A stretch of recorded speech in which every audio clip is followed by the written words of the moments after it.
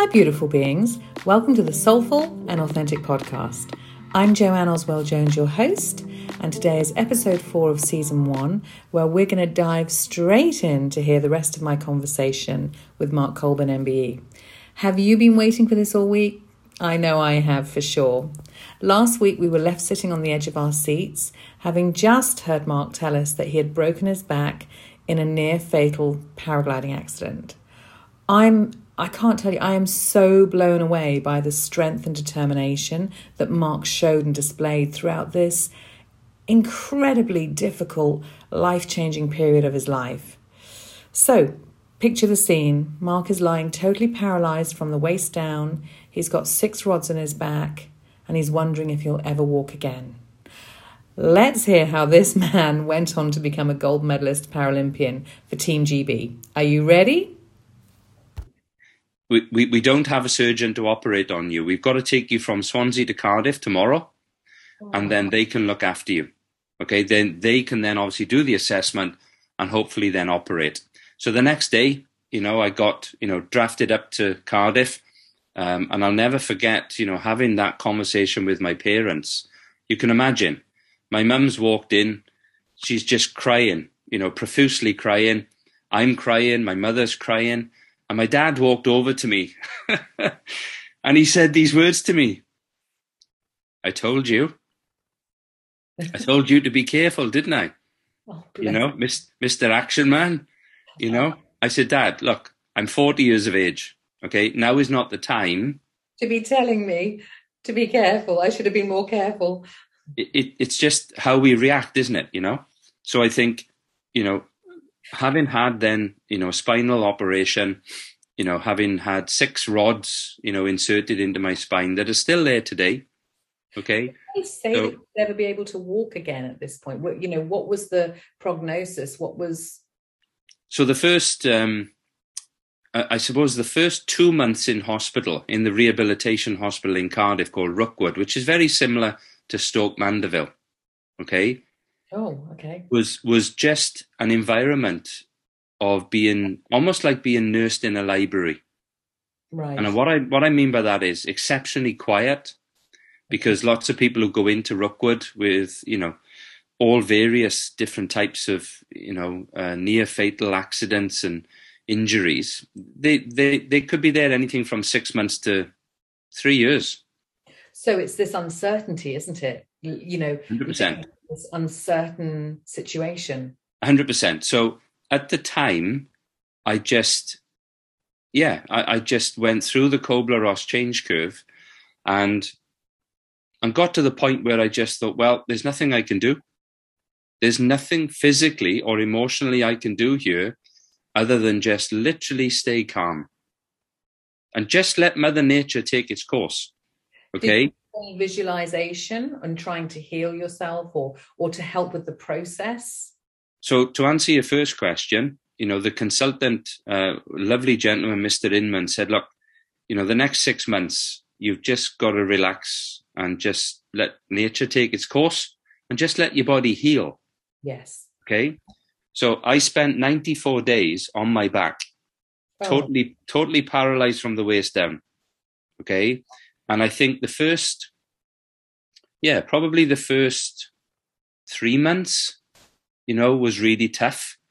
But then the second month was even tougher because, they, in hospital, then they hoisted me out of bed, placed me into a wheelchair to take me to the physiotherapist gymnasium to put ankle supports on my legs because I ended up with drop foot. And what drop foot is basically I've got no push or pull in both feet due to the spinal cord problem, from damaging the spinal cord. I then had effects to my glutes, my hamstrings, and my calves. So when they stood me up for the first time, I literally was like a piece of jelly. You can imagine my blood pressure was all over the place. My heart was racing because having spent such a long time lying on my back. Yeah. So that moment of rehabilitation was, I guess, another feeling that I had to dig deep. And I relate it back to when I was a child.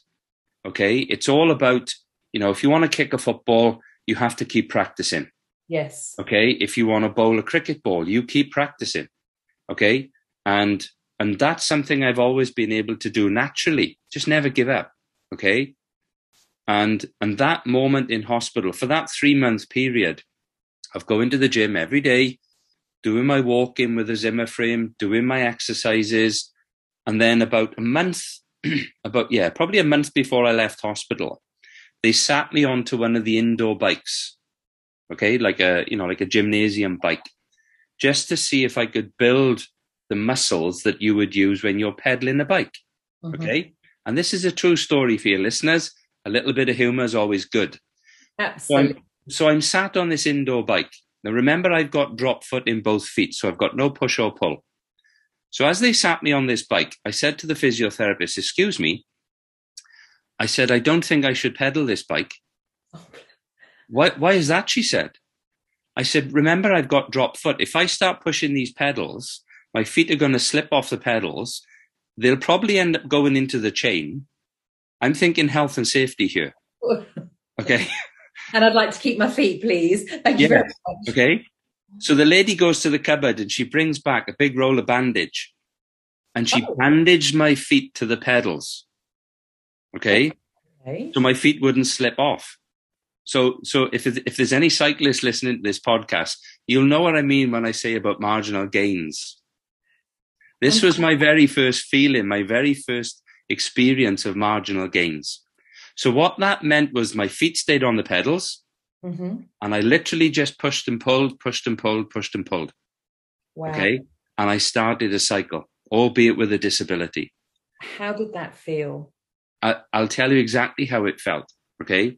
If there's anybody listening to this who wears spectacles, okay, or glasses or contact lenses, think about how you feel before you put your lenses or your glasses on. Okay. That's how I feel when I'm not on the bike. When I get on the bike and I obviously, my feet are stationary on the pedals and I start to pedal. The lights go on. It just feels normal again. Oh, it really does. So when I finally left hospital, I'll never forget the consultant saying to my late father, look after him. He's a hell of a character. Okay. But just remember that your new life, Mark, may not be the same as your last life, as your previous life. Yeah. And how was that, Mark? Because, bearing in mind that you had gone from being so passionate about sport and to then how did you process this? How did you deal with, obviously we've got the calm and the strength and from what you tell me, with your belief systems, the way you work, but were there not moments of sheer panic and like, how's my life going to be? Everything's changed. 100%. And the way that I explain that, when I speak in conferences now, is that I show a picture on the screen or a slide of the Incredible Hulk. Right. Okay. That's how I felt. I just felt this frustration and anger. Yeah. Okay. And I just couldn't get it out of my system. And I think that comes back to, the work I did with Professor Steve Peters at British Cycling. And he explained about how I felt regarding revenge towards having my accident. Yeah. Okay.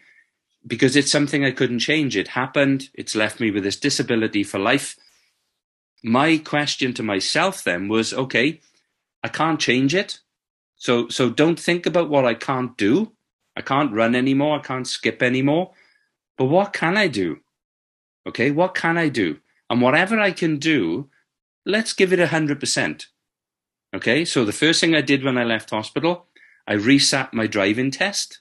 Yeah. Because obviously I wanted to drive again, and I passed my test when I was 17. So I'd been driving a long time, and I'll never forget sitting in the car with the driving instructor when I explained, who I am and my disability and et cetera, et cetera.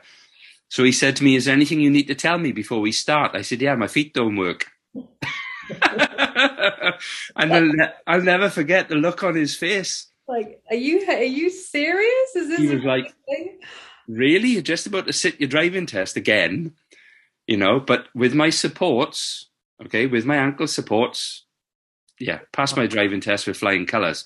Woohoo! That's not the only thing you went on to achieve. So what that allowed me to do then was start to, to push the boundaries and start to test what could I do next. Okay, I did some rowing. I did some indoor rowing for a couple of months just to get my fitness back. And then, and this is the great part of the story. I started cycling, with first of all with the club that I used to race triathlon for, which was a bike shop in South Wales. And then I started going to the velodrome in Newport with Disability Sport Wales, which was a 2-hour session on a Saturday morning for free. You could just go in, ride the track with other people who were also disabled, being coached by an incredible gentleman called Neil Smith, who was a volunteer at the time, for Disability Sport Wales. And Neil taught me how to ride a bike with a disability, because Neil's passion is cycling and track cycling especially. But Neil looks at track cycling for disabled people like Formula One. Okay. He breaks it down all the way down to the small differences, And I owe Neil a lot. Okay, he's a very close friend, and I'll be forever grateful, for the work I did with Neil. Teachers and the friends show up when you need them, right? 100%. And I'll never forget, racing in the velodrome in Newport about 5 months after I started cycling, and sort of winning 2 races, putting the excitement on Facebook at the time. Okay. And this was the game changer. You were going with this. Did you have your eye on the prize? Did you know where you wanted to go with this at this point? Definitely not. I just wanted to get fit again. I wanted to get my health back. I wanted to start to have a life again. Started driving. Excuse me. I didn't go back to work. I gave up my job. Okay. I just wasn't ready.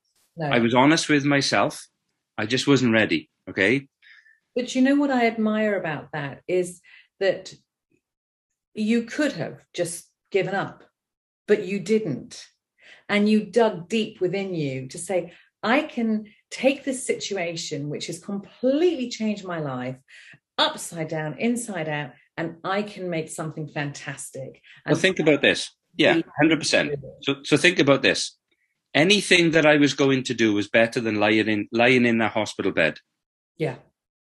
But sometimes, people don't think that they have the strength to be able to change that. And we'll come on to that in a second. Yeah. Okay. We'll come on to the chimp. We'll come on to the inner voice. Yeah. We'll come on to the primate voice that drives people crazy. Okay. So after winning these races, I put it on Facebook. A lot of my friends, they were like, oh, well done. You've come a long way in the last 12 months from breaking your back. We're really proud of you, and I was like, thank you. This is the start, hopefully back to normality, Joanne. Yeah. Okay. Because that's what I was looking for, was just to go back to work, albeit with a disability. And then I received one day a phone call from the paramedic who treated me on the day of my crash. Okay. A lovely gentleman called Ross. And Ross said to me, because we connected on Facebook, he said, oh, I've seen you've won these races, cycling races. Well done. Congratulations. So I said, thank you ever so much. He said, can I ask you a question? I said, yeah, of course. He said, would you like to cycle, with the Wales Air Ambulance to raise money for the charity? And I said, yeah, 100%. I'm in. Yeah. They saved my life. Yeah, okay? Of course, right? I said, 100%. I'm in. What do I need to do? He said, well, we're cycling around the 4 corners of Wales in a week. It's 523 miles, and we'd love for you to join us. And you're like, okay. I was like, how many miles? Sorry. And I just thought, I've got to do this. Okay, I've got to do it. I love this about you, Mark. You're just so gung-ho for it all. I love it. But these people saved my life. Yeah. Okay. So on the very first day, from Cardiff to Llandrindod Wells, we finished the first day. It was 84 miles over the Brecon Beacons. It was an incredible day. So we've arrived at the venue in Llandrydnod Wells. I've had a shower, I'm having my food, and I get a tap on my shoulder, okay? And this guy says to me, "Excuse me, young man, when you finished your food, can I have a quiet word with you outside?" And he walked off. This guy was about 19 stone, full of muscle. He was huge, right? What the heck have I done? And that's what I thought. I thought, who the hell is this guy? And what have I done? So anyway, I thought, I'll finish my food. I'll take my crutches with me, just in case it kicks off. Okay. That's funny. Because there was me, poor old me. I think I was probably about 90 kilos at the time. And this guy was well over 100 kilos. He was huge. So I walks outside and he says to me, "What's wrong with your legs?" So I explained, I broke my back, lower leg paralysis, but I can cycle. So we had this in-depth conversation for about 20 minutes about my accident, my disability, how I can ride a bike because my quads and my hip flexors work, okay, which allows me to push and pull. And he then said these words to me. "Can I ask you one last question?" I said, "Yeah, of course." He said, "Are you training for the London 2012 Paralympic Games?" Now, this was June 2010, so 2 years before London. I said, "Sorry." He said, "The Paralympics in 2 years' time. Are you training for the Games?" I said, "No. Why the hell would I do that?" He said, "I think you should." Oh, wow. It was the light bulb moment that just went off in my head. I said, "Oh my gosh." I said, "You've just planted a seed that's been with me all my life. And now's the time." I said, "Can I ask you a question?" He said, "Yeah, of course." I said, "Can I ask you a question?" He said, "Yeah." I said, Who are you?" Because he knew all about, the physiology of the anatomy of the body. Yeah. He said, "My name is Dr. Ben Matthews, and I'm a chiropractor from Cardiff." I was like, it makes sense. Because he was describing all about the bone structure and the spinal cord, and he just knew loads, He said, I think you should start training for the Games, young man. Because he said, you have something I've never seen before. You have a huge engine, big lung capacity. And he said, you definitely have the mindset of an athlete. Oh my! So I felt quite excited, So we finished the ride for the week. Okay, we completed the ride. We raised, I think it was about 20 grand for the Wales Air Ambulance. And I'll never forget that Saturday night walking into my parents' kitchen, because obviously, I'd moved back in now with my parents. And my mother said to me, how did it go? I said, "Oh, Mum, it was amazing. What an amazing week. I met all these famous people. It was amazing. And I met this doctor who was really kind and he was very supportive. And I'm going to start training for the Paralympics next week." She said, "Oh, good luck. What would you like for tea?" Did you just hear what I said? So my dad stood up and he said, "Give us a hug. Nice to see you back home safe." He said, "What's this Paralympic thing all about then?" Now, remember now, I'm 12 months post-accident. Okay. Yeah. He said, "What's this Paralympic thing you're on about then?" I said, "Well, I'm going to start training for the Paralympics next week, Mark, come here." So he called me over and he said, "Look, listen, don't be so bloody foolish. Just go back to work. Okay, your job is there for you. Just go back to work and just forget this Paralympic dream, I said, "Dad." Possibly, just your parents just want to make sure you're well, you're safe. They had nearly lost you, right? 100%. And just get any of that notion out of your head. We just need you here. Yeah. I get it. I get it as a parent. Of course I get it. Okay. Yeah. So I said to my dad, I said, "Listen, come here." And I literally stood toe to toe with my dad. Now, my dad was 5'9", 5'10", wasn't a big chap, quite slight actually. I stood toe to toe with him. Now remember, this gentleman was my hero, my inspiration. He was my go-to guy. whenever I had problems, okay? And I stood toe to toe with him and I said, listen, all my life, you had told me, if you ever have a dream, whatever that dream is, never give up. Is that correct? And he said, yeah. I said, listen, I'm going to do this with or without you. What do you mean? I said, look, London 2012 is only going to happen once. Okay? And I'm going to do it with or without you. I'm going to get there with or without you. If I want to be successful, it's going to be down to me. If I'm going to fail, it's going to be down to me. But I've got to try to get there. If I get there, great. If I don't, so what? At least I've tried. Okay? And he turns to my mother. He says, Margaret, have a word with your boy. I think he's bloody lost it. Oh, that is wonderful. So that was the start. That was the start of the journey to the biggest sporting event on the planet that was going to be in my backyard, literally 2 hours up the M4. Incredible. But my point to your listeners is this. It was only going to happen once. Like your life is only going to happen once. And you've got to done it with both hands. And think about this, right? That clock, it will only tick for so long. Yeah. Okay? And I have a great saying that time is the only commodity that we can never buy back. Absolutely right. When it's gone, it's gone. Now, I had 2 years, okay? 740 days or 750 days, whatever it was, to get ready for London.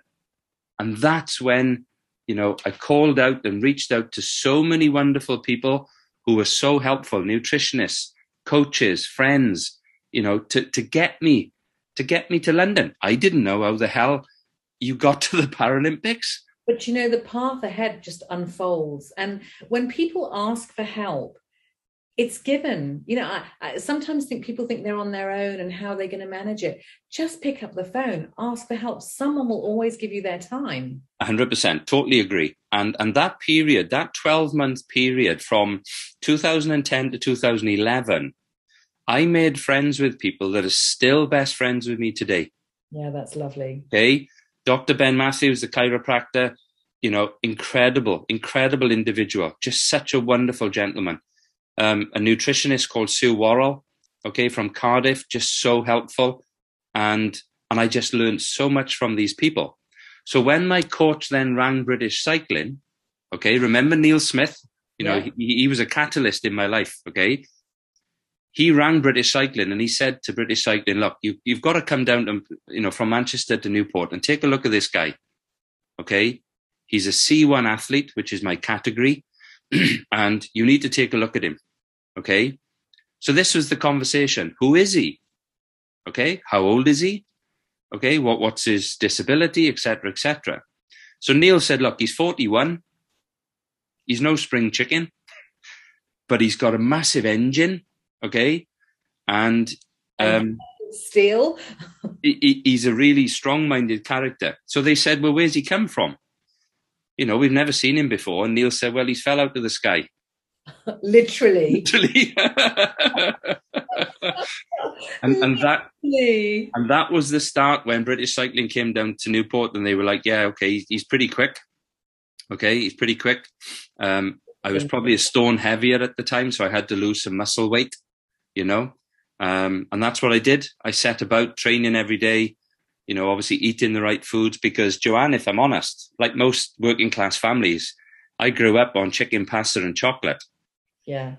I didn't know athlete food. I didn't.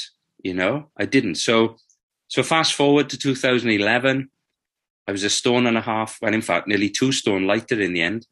And British Cycling said, okay, let's give you an opportunity. You've done all the work, you've probably put in, I don't know, however many miles, 10,000 miles, 15,000 miles, whatever it is. So through the summer. You were determined, and you were just so determined it was not going to be a no. Yeah, 100%. And my point was I needed to do the work, and we'll come on to something in a second, but I needed to do the work just to find out if I could get selected because, You don't just walk into the Paralympics. No. You've got to go through the selection process. You've got to win medals. You've got to go on training camps, etc. So there's a saying in sport to focus on the process, not the outcome. Okay. Training, racing, in a match, in a game, whatever, focus on the process, not the outcome. So that summer of 2011, British Cycling gave me the opportunity to race in 5 races across Europe and in Canada as well. And I came back with 5 medals. So just answer this for me. When they say focus on the process and not the outcome, is that to keep you grounded in that moment? Is that to keep you just in that moment on that race? It's not the bigger picture, no? Think of a jigsaw. Okay, think of a jigsaw, 500-piece jigsaw. The first thing most people do, find the corners. Okay. Then they find the edges. Foundation. Yeah. Okay, so that's focusing on the process, because we know if you find the 4 corners and the edges, then it's just a case of finding the rest of the pieces. Okay, I'm with you. If you start thinking about winning a medal in the Paralympics 2 years out, or even 12 months out, okay, that'll fry your brain. That'll confuse you. That's what I meant. So the process was to keep you grounded in, following a system that works. A system and a plan. Yeah. Okay. Yeah. Now remember, going back to what we said earlier on about people who want to focus and have belief on the process. Yeah.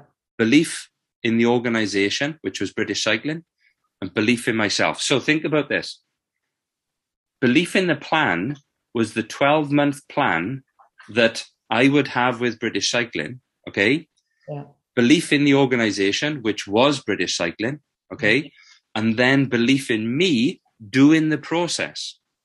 Does that make sense? Because British Cycling previously had formulated world champions, Paralympic champions, Olympic champions. Yeah. Okay. And it is about that. It's about whenever you want to do anything in life, you just have to, it will unfold. You believe in it, you do it. You can't go into it thinking it won't happen.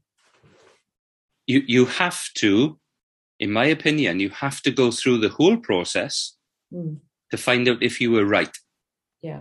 Okay. Now, very quickly, I wish my dad was still alive in 2012 because, excuse me, I would have had that conversation. Yeah. To say, well, I was right. Yeah. Okay. I was right to follow my heart, follow the process, do the work. Okay. So then in 2011, I got selected to move to Manchester to be part of the world-class cycling program, to be part of British Cycling and the lottery funding, to then start the very first process of my dream. And my dream, remember, was to become a professional athlete. Right. I'm now getting paid to do what you love doing. Then to train and race. Yeah. I was 41. I felt like a teenager. Okay. I really did. I was living out that dream. Okay. I really was. And I'll never forget having the conversation with my mum when I got selected, because my mum said to me, Mark, I'm really sorry. Obviously, you've got to move away, move to Manchester, train full time. It was the same week that my dad went into hospital to be told that he had stomach cancer. Oh. Okay. Now remember how strong my dad was for me when I was 10, when he explained about the process of life. We are born, we live, and we pass on because we are live, living organisms. Okay. Yeah. So I knew that my dad had prepared me all my life for the end of his life, to be emotionally ready. Okay. To be realistic that it was going to happen one day, because nobody lives forever, unfortunately. Okay. So when I got selected then by British Cycling to race in the track world championships in Los Angeles, you can imagine I was euphoric. Yeah. I'd done all the training. I'd done all the work. Okay. Followed the diet and lifestyle plan because I trusted British Cycling, because I knew that it worked. Yeah. Unfortunately, when we got to Los Angeles that week, unfortunately, my dad passed away. Oh, Mark. Okay. Now, you can think one of two things. You can either think emotionally, okay, and it'll bring you down, Okay, it'll lower your self-esteem. It'll lower your self-esteem, lower your self-confidence. Now, remember, on that Friday, excuse me, on that Friday, I was racing in the world finals. Yeah. If I allowed myself to be emotionally low, I would have gone to pieces. I had to think logically. Yeah. And Professor Steve Peters was so helpful when he said these words to me over the telephone. He was back in Manchester. I'm in Los Angeles. The day my dad passed away was a day before the world finals. And he said these words to me when my coach rang British Cycling, got Steve Peters on the phone. And Dr. Steve Peters said to me, Mark, please understand. First of all, my sincere condolences for the loss of your dad. I said, thank you. He said, the second thing is your dad's not coming back. Do you understand? I said, yes. He said, now you can either fly home, but you'll miss the finals, and your dad's still not coming back. Okay. Now you can stay and don't race, but your dad's still not coming back. Yeah. And you'll miss the finals because you won't race. Or you can stay and you can race for your dad and make your dad proud. Yeah, and you can channel that energy. But your dad's still not coming back. Do you understand? I said, yes. He said, I need an answer. You've got 1 minute. Have a think about it. I said, okay, I'll stay and I'll race. And I'll race for my dad and for my country. 63 million people. Yeah. He said, okay, good luck tomorrow. And he put the phone down. Love that. Love that. There is nothing else to say. There is nothing more to do. And in all honesty, that's probably exactly what you needed to hear at that moment. 100%. So I raced the next day and I won the World Track Championships. You know, I really did. I lived out that first childhood dream. Your dad, you were just bringing it home, right? 100%. And even today, Joanne, I still can't remember that race. No, I can imagine that. I was just a blur, okay? There was probably frustration, aggression, you know, everything that was just, you know, within me. And obviously then delivering, you know, the race and winning the gold medal and becoming a world champion, you know? So that then... Absolutely awesome. That then set the scene, you know, for the London 2012 Paralympics. We're 7 months out from the Games. I knew I had it in my heart. It was just a case of doing the training, doing the process, doing the recovery to get to London and, fingers crossed, hopefully be selected to live out a childhood dream. And it's the mindset, isn't it? Just never wavering. Well, if you think about this, nobody ever won anything with emotional thinking. No. Okay. And this is where we bring in Professor Steve Peters, the author of The Chimp Paradox. I was privileged to work with Professor Steve Peters for 3 years at British Cycling, and I learned so much about my inner voice. Yes. Okay. And if anybody has not listened to the book or read the book, you know, the audio or read the book, please do it. It'll change your life forever. It really will change your life forever, you know. And going into the Paralympics, okay, the training, the lifestyle, you know, all the hard work, okay, that was put in. Yes, it was worth it, but everybody else trained probably just as hard, you know. Yeah. And I'll never forget August 2012 when the whole country got behind us, you know, that epic summer of sport, because, you know, we had Wimbledon, we had the Tour de France, we had the Olympics, you know, which was a great warm-up for the Paralympics, by the way. Yeah. And then August 2012, you know, a month in my life where I'll never, ever, ever forget. So many memories, you know, it really was. But going into the Paralympics as a world champion, you know, gave me the confidence, the self-belief.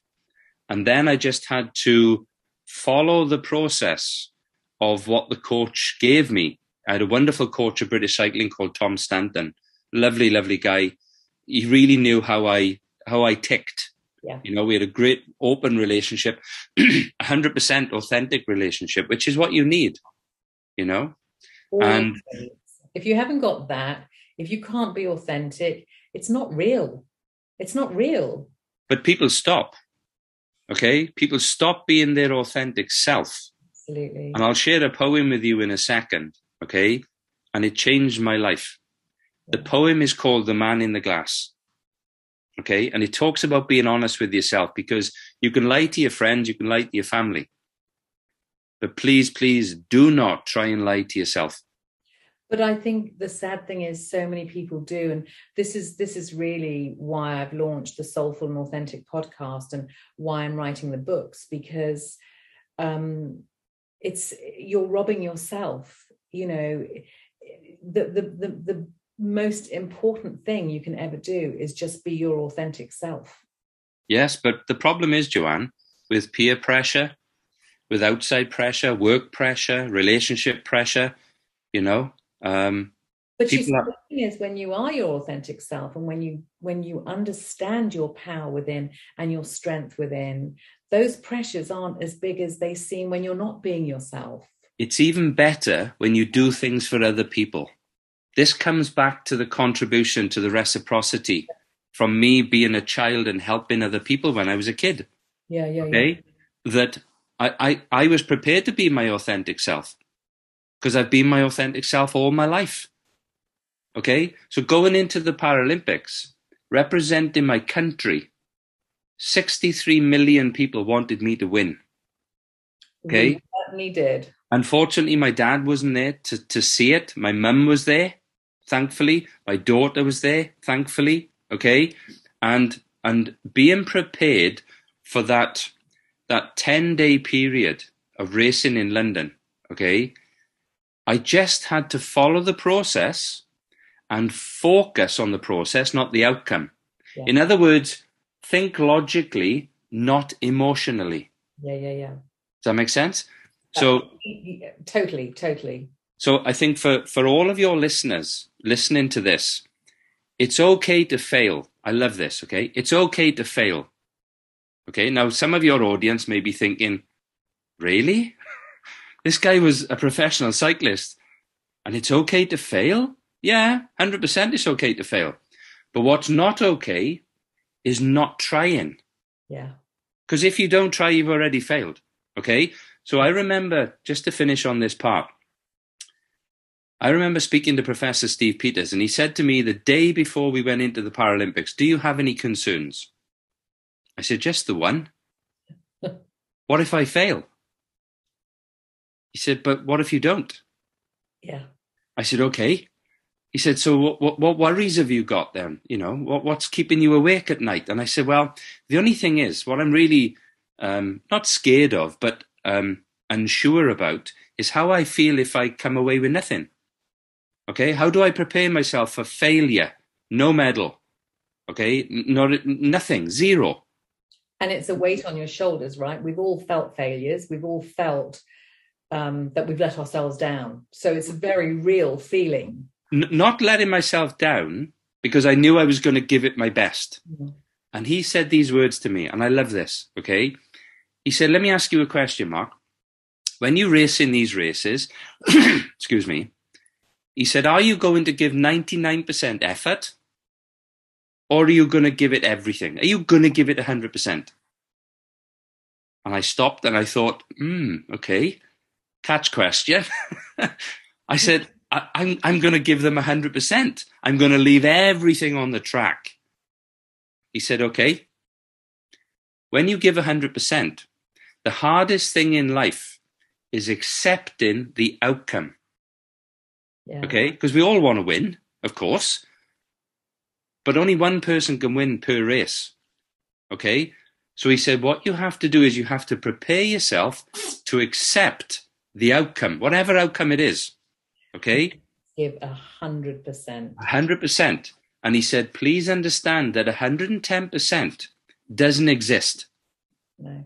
Okay? You can only give your best. And whatever the outcome is, you then have to accept it, welcome it, okay? And live with it for the rest of your life. And do you know what? I took those words on board and I gave it 100% and walked away with 2 silver medals. And the gold medal. So for people, obviously, maybe watching these adverts on, social media or these clips, and obviously listening to the podcast, just jump on YouTube, just type in Mark Colbourne Gold 2012 and just watch the race. Oh, the race is just spine chilling. It's just incredible. It's epic. I want to know, when you were that last race, so you did the 2 silver and then you got the gold, right? And you were going to bring this home. You were going to bring this home for you, for your dad, for your mum, for the country, for us all. And there has to be this point. So I hear what the professor says about, so long as you're giving 100%, okay, don't attach the outcome. But there needs to be that moment within yourself where there is no other option other than getting your hands on that medal, right? So when you were there, or when you were in that, what were you thinking? I have so many questions about this moment, always. Like, what were you thinking? Could you even hear the crowds? What goes through your mind at that moment? I mean, okay. So think of the day. The day was the 31st of August, 2012. Yeah. Okay. The strange part of that day, Sorry. It was my wedding anniversary. Oh, wow. Okay. Or should I say my ex-wedding anniversary, okay? And I raced at 3:15 in the final, okay? If you do the 1 hour on, because of the summertime, yeah. It was actually 2:15 when I got married. Oh, really? It's so surreal, okay? However, to answer your question... I was going to say, please tell me, is that what you were thinking on the track? So that morning, when I raced in qualification, I broke the world record to get into the final, okay? Just to get into the final. The guy I raced against, the Chinese rider, who was 18 years younger than me, okay? He was a sprinter. Excuse me, not necessarily an endurance rider, but a sprinter. So my coach said to me, an hour before the final, we have to set a schedule, okay? Because this young kid is really quick. He's really quick. He's much faster than me over 4 or 5 laps. So what I had to do is I had to get past the first 4 or 5 laps and then start turning the screw and really open up the engines to get through to lap 9, 10, 11, and 12. Okay. Now, nobody knows what the outcome is going to be because you have to get to the end of the race to find out what the outcome is going to be. Okay. So this goes back to thinking logically, not emotionally. Yeah. Because when you're racing, to answer your question, yes, you can hear the crowd. The noise was like unbelievable. The heat, the atmosphere was incredible. But I was not there to enjoy that moment. No. I was there to do a job. Yeah. Okay. I was there to follow the black line around the track. And when that gun went off, I had to hit those pedals as hard as I possibly could for the next 4 minutes. And that's the end of the process, because all of the work had been done 2 years prior to get me into that position, to get me into that fitness, that weight, that mindset. The mindset, everything. So there's an old saying in cycling, okay? The training should be hard and racing should be easy. Yeah. Okay? You speak to any academic who's done degrees, PhDs, doctorates. They study, do the exam, pass or fail. Okay? All the hard work is done prior. Yeah. To answer your question in a bit more depth, the atmosphere was unbelievable. Okay? It was off the scale. It really was. I'm just sitting here grinning from ear to ear. It's so phenomenal what you have achieved. It really is. It's just amazing. But the astonishing thing is, Joanne, okay, excuse me, just to wrap up this wonderful podcast, okay, I wasn't born a world or Paralympic champion. I wasn't. Okay. But you became one. I had to become that person. Yeah. Okay. I was born Margaret's boy. I love that, Margaret. It's that thirst and that passion of wanting to become a better version of yourself. And for me, that is what life is all about. It's to constantly grow, to constantly experience and just be all you can be. But it goes deeper than that. Okay. And there's an old saying, okay, it's always important to be better tomorrow than what you are today. I get that. Okay. The next level of contribution is to help other people to do the same. Well, you see, I think that you automatically, so I always say that, it's not so much our fears that or our weaknesses that we're fearful of. It's actually our enormous strength that we can be fearful of. And so when you see others, so people say, oh, how do you be a leader? How do you do this? It's not a case of doing something for someone else. It's a case of leading by just being you and just being your light and just showing. And so tonight, this conversation that we're having, you're leading, you're inspiring, you're showing, because what it allows others to do is to say, I can take those words of wisdom and I can take the understanding and apply it to my own situation. And that is helping millions of people. I agree 100%. And just to finish, this is the biggest golden nugget of all. Tell me. This is the biggest golden nugget I've ever learned in my life. And it's about the 4 pillars of change. Yeah. Okay. For people listening to this, please write it down. Okay. This will help you, hopefully, as much as it's helped me. The 4 pillars of change are apprehension, fear, doubt, and uncertainty. Whenever change happens, we go through those feelings at a cellular level. Yeah. Every single person does. Whether you break the screen on your phone, whether you bump your car, you lose your house keys, whatever. You go through those feelings, okay? And some people don't know how to manage those feelings. So when it comes... Sorry. When the ego mind kicks in. Yeah, so when you want to achieve something, whatever that is, okay, the body goes through those feelings in almost microscopic sizes, okay? The apprehension. Well, London's 2 years, go back to 2010, June 2010, okay? London was 2 years away. The apprehension is, was I going to get myself fit to race in the Paralympics? I don't know. The doubt, what if I fail? The fear, what if I make a right mug of myself? What embarrassment, okay? And then the uncertainty, which is what I shared with Professor Steve Peters. What if I fail? Yeah. Okay, so apprehension, fear, doubt, and uncertainty, it's with us every day, okay? And I'll share this with you. I'm sure you won't mind me sharing this with you. I drove back from Manchester today, back to South Wales. I left Manchester at 3:00.